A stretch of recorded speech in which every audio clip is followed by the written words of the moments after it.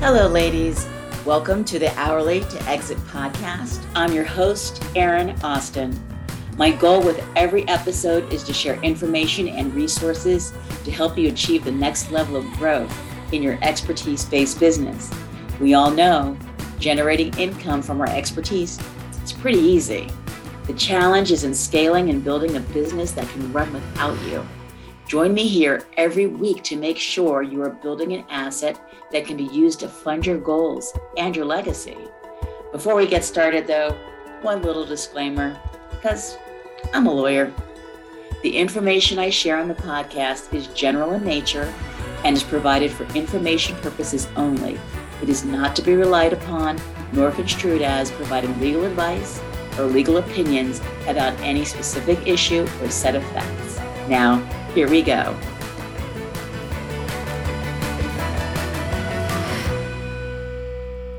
Hello, welcome to our LinkedIn Live. Happy for you to join me. I do LinkedIn Lives the last Wednesday of every month, where I discuss topics of interest to the expertise-based business and helping you make that hourly to exit journey. This is also being recorded as a podcast episode of my Hourly to Exit podcast that you can find on all of your podcast providers. And so if you are listening to this on the podcast, I do want to let you know that there are slides that you can find on my YouTube channel if you are so inclined. So again, I do these the last Wednesday of every month. So if there are any issues that you would like me to cover, please feel free to just shoot me a note on LinkedIn, or I'll also have my contact information at the end of the presentation. These are short form, 15 to 20 minutes. No topic is too small. I want to know what you're struggling with, what your questions are, so I can best serve you and have the most responsive information for you. So, and of course, also feel free to ask questions at any time during the presentation or also at the end if you don't do it during the conversation. So we are here to talk about the ubiquitous NDA. And specifically, I'm going to talk about a few hotspots that you need to be aware of. Now, let me say, of course, I'm a lawyer and I do encourage you to have all of your agreements reviewed by a lawyer, and NDAs are agreements. So they're binding agreements. And I do want you to treat them with seriousness. And as a practical matter, you may not always be able to do that. So we're going to talk about some things to think about. My disclaimer that I got to throw in here is, of course, I am not your lawyer. This is general legal information. And in order to have the law applied to your specific facts, then you do need to consult with a lawyer for that. So on with the show, NDA hotspots. So NDAs are everywhere. So if you have been working with corporate, in and around corporate, at least for the last 10 years, maybe longer, if you're like me, then you know that there has been a mass proliferation of NDA usage. And so why are they everywhere? Well, that is because over 70% of the value in corporate businesses is in intellectual property and other intellectual assets, like customer lists and things like that. So in order to protect those assets, they require NDAs before they're going to share that information with you. And so just to back up and just to talk generally about NDAs, also known as non-disclosure agreements, also known as confidentiality agreements. And what we're talking about today are those standalone agreements that you're signing before you enter a transaction with someone. So you've made contact with another party. Maybe you want to pitch them something. Maybe they've asked you for a proposal. Maybe you want to collaborate on something. And in order to figure out whether or not it's a good fit, you are going to be having some conversations where some confidential information may be shared. And so you do want to have that NDA in place before you share that information. And so I'm not anti-NDAs. I do think they are overprescribed. I will say that my general feeling about NDAs is that if you are just in the talking stage, to borrow a dating term, you should really limit the amount of confidential information you share. Because at the end of the day, your confidential information is best protected by keeping it confidential and not sharing it. I like to say discretion is your best protection when it comes to protecting your confidential information, and that your NDAs are kind of the cousin. So we know we have NDAs that we have to deal with. So let's talk about them. So these are some 5 hotspots. This is not a provision by provision review, but some of the main issues that you're going to come across that I want you to be aware of. So the 5 are the confidential information definition. And then, of course, there are the exclusions from the confidential information definition, circumstances when disclosure is legally required, the non-disclosure and non-use restrictions that apply, and indemnification provisions. Funny, when I working on these, PowerPoints, everything looks so big, and on my StreamYard screen, it looks so tiny. So I hope you can read everything. If you can't read something, please put a comment in the chat so I can make sure that you get it, but also know that, the recording will be available if you miss anything. So for those of you who are listening and not watching, I am going to read what I have is a typical confidential information definition. Now, every definition is different. If you have 100 NDAs, the definition of confidential information will be different in every single one of them, but there will be some things you can expect to see in there. So this example that we have, the recipients, and I want you to know, so the person receiving the confidential information is referred to as the recipient or the receiving party. The person who is disclosing their confidential information, I'll be referring to as the disclosing party throughout the presentation. Hey everyone, a quick word from our sponsor, Think Beyond IP. Think Beyond IP helps your professional services firm build the essential legal and strategic foundation required to confidently scale your business by developing, protecting, and leveraging intellectual property assets. You can find us at thinkbeyondip.com. Now, back to the show. So, the recipient's obligations under this agreement shall extend only to confidential information that is, 1, marked as confidential at the time of disclosure. So you'll have a handout that has confidential marked on it. 2, is identified as confidential at the time of disclosure. So it's mentioned orally, but is designated as confidential in a memorandum that is sent to the recipient after the disclosure that summarizes that information. And then I have in red font, because it's one of my hotspots, any information that is disclosed, whether in writing, orally, or via electronic means, by the disclosing party and which the disclosing party considers to be proprietary or confidential. So why do I not like that last one? Now, I'm going to say a little background on this. There used to be, before NDAs were used, anytime you got on the phone with somebody, when they were used for very specific purposes, the confidential information definition used to be very clearly defined. It would be like, I'm going to share my financial information with you, or I'm going to share my strategic plan with you. And so you just had this very clear definition. But since we now use them all the time in all sorts of circumstances, and it's all templated, so they're not doing a special one for every time they're sending it out, they've added this catch-all. Like just anything that happens to come up that might be confidential is also considered confidential information. And so I hate it, but it's the way it is now. And so you're always going to find these catch-alls.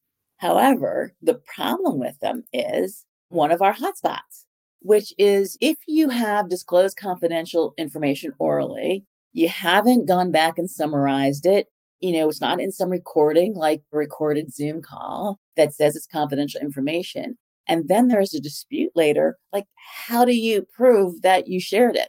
Unless it's something very specific that could only come from you. How would you prove that you shared it? What's the paper trail? And so people, insist on these catch-alls. So you're going to see the catch-alls. You're going to have them in your NDAs. But if you are the disclosing party and you're sharing your confidential information, then I want you to make sure there's a paper trail. So if there's some dispute about whether or not someone used your confidential information, you have the paper trail. So that's our hotspot number 1. So as a result of these catch-alls, and for the definition of confidential information, now, of course, we need to have exclusions. We used to not have exclusions, but now we have to have the exclusions from the confidential information definition because the definition is so broad. And so there are a few things that you always want to make sure that are excluded from the definition of confidential information. Here we have four that you will typically see. The information that is generally known to the public at the time of disclosure or later becomes generally known without the receiving party disclosing it would be excluded. So let's say you're having a Zoom call and people are sharing things and you have one of these catch-alls, just the fact that it was disclosed during that Zoom call and you have this catch-all that everything I tell you is confidential information. Well, it's not if it really is known to the public. You cannot be in a worse position than the member of the public with respect to that confidential information. It becomes known to the receiving party from a third party. Somebody else shares it with you. So that would also be excluded if you independently develop it. And they say that there's only so many original ideas in the world. And so if you are separately, your marketing department's over there, the marketing department had nothing to do with your financial team, and they somehow come up with some similar ideas, then that wouldn't count as confidential information. And then the last one that is in red here is information that is required to be disclosed by the receiving party to comply with applicable laws or governmental regulations or court order. Why is that a hotspot? Well, the fact that you had to disclose that confidential information for legal purposes does not make it no longer confidential information. So let's say it's your confidential information. For some reason, the receiving party has to disclose it for SEC purposes or something. And so that doesn't mean that they are now free to blast it across the internet. It's still your confidential information. It doesn't mean that they're free to use it and create their own products out of it. It's still your confidential information. So it is not an exclusion from the confidential information definition. You do not want that circumstance of needing to disclose it for legal purposes to exclude it from the confidential information definition. Where it is appropriately addressed is in the next hotspot. So there should be a separate provision that says, in the event that you are required, there are legal requirements to disclose my confidential information, then you won't be in breach of the agreement if you meet these certain circumstances. And so you might see something like this provision here. If you are required by any legal or regulatory process to disclose any confidential information, you shall provide prior written notice of such disclosure to the disclosing party and take all reasonable and lawful actions to avoid and or minimize the extent of such disclosure. So we have two hotspots in this provision. First of all, are you legally permitted to provide notice to the disclosing party? What if the disclosing party is the object of some sort of investigation? And so the FBI comes to you or the SEC comes to you and asks you for some information that you received from the disclosing party as part of that investigation. And they tell you you cannot give notice that we are asking for this information. So if you have that language in there that requires you to give notice to the disclosing party without any exceptions, then you would be in breach of the agreement if you did disclose it without giving them notice. The other part of that is that it put the burden on the receiving party to get a protective order. The burden should be on the disclosing party. That's their information. They have the value in it. They have the vested interest in keeping it confidential. And so it should be their burden and not your burden as a receiving party to seek protective orders, which of course cost money and resources. However, you should reasonably cooperate at their expense, but the burden to pursue that should be on the disclosing party. The fourth hotspot is regarding the non-disclosure and non-use restrictions. Now, you'll see that this is all in white. There are no hotspots in this language. I'm going to read it for the benefit of the podcast listeners.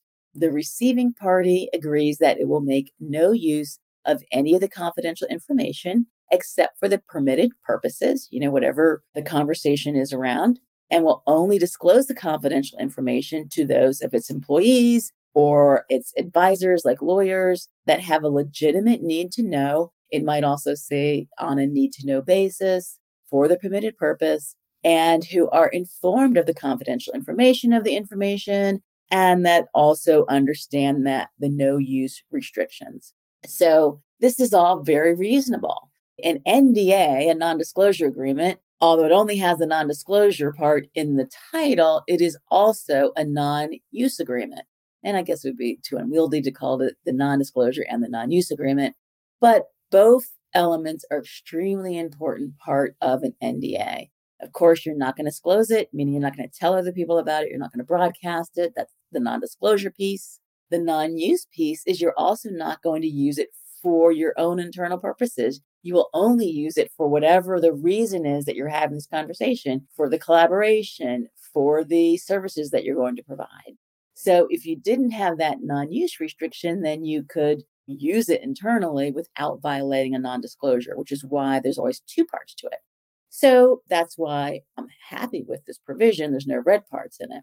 However, the hotspot issue is if you offer similar goods and services, you don't want this to somehow turn into a non-compete, similar to the exclusions that we talked about earlier. So you could have something going on like today. I could be working on something that I'm going to release on March 1st. And per our conversations about something else we're going to might work on together, you disclose to me something that's very similar to what I'm working on right now. And so you want to make sure that you also have a provision in there that acknowledges that, hey, we may be working on similar things. We may have similar ideas. The fact that we're sharing this information does not mean I can't offer similar services that are similar to yours. So that is something you want to make sure is covered if you are working with someone in similar services. Now, this probably is not applicable if you are entering an NDA with your big corporate client. Probably you guys are not in the same business and it's not applicable, but you do need to be careful if it is. And then our last hotspot, indemnification. And the entire provision is in red. And so this is, your standard indemnification where a recipient indemnifies the disclosing party in the event of any third-party action that arises from a breach of the agreement. And so generally in services agreements, indemnification provisions are not that controversial. So why is it controversial in an NDA? Why is my recommendation just say no? Well, it's because if you are just in the talking stage and there is no agreement to move forward in a real transaction where you will be exchanging money, then there is no consideration for taking on that type of liability. You should not be accepting the liability of indemnification just to talk to someone about whether or not you're going to work together. So get that indemnification provision out if you possibly can. I strongly encourage it. So that is our fifth and final hotspot. So I'm happy to take any questions from you. If you have any, you can just pop them in the chat. And of course, you can also always follow up with me directly afterwards as well. Well, I hope that this was helpful to you. Again, you can find me on LinkedIn. If we're not connected, please connect with me. Or you can find me on my website, thinkbeyondip.com. And of course, if you're listening to this on LinkedIn, then to also check out my Hourly to Exit podcast, where we talk about all these issues to help you create a scalable, hopefully someday saleable, expertise-based business. And we also talk to experts as well about different elements of that hourly to exit journey. And you can also sign up for my weekly newsletter. And I have a lot of free resources on my website as well. So thanks again and hope to see you next time. Thanks for listening. Do not forget to check out the show notes for links to connect with today's guest and for the resources, offers, and organizations that we discussed. You can also find the links at hourlytoexit.com/podcast. If you got value from this episode, please subscribe, and I'd be so grateful for a review. I'm here to support your journey.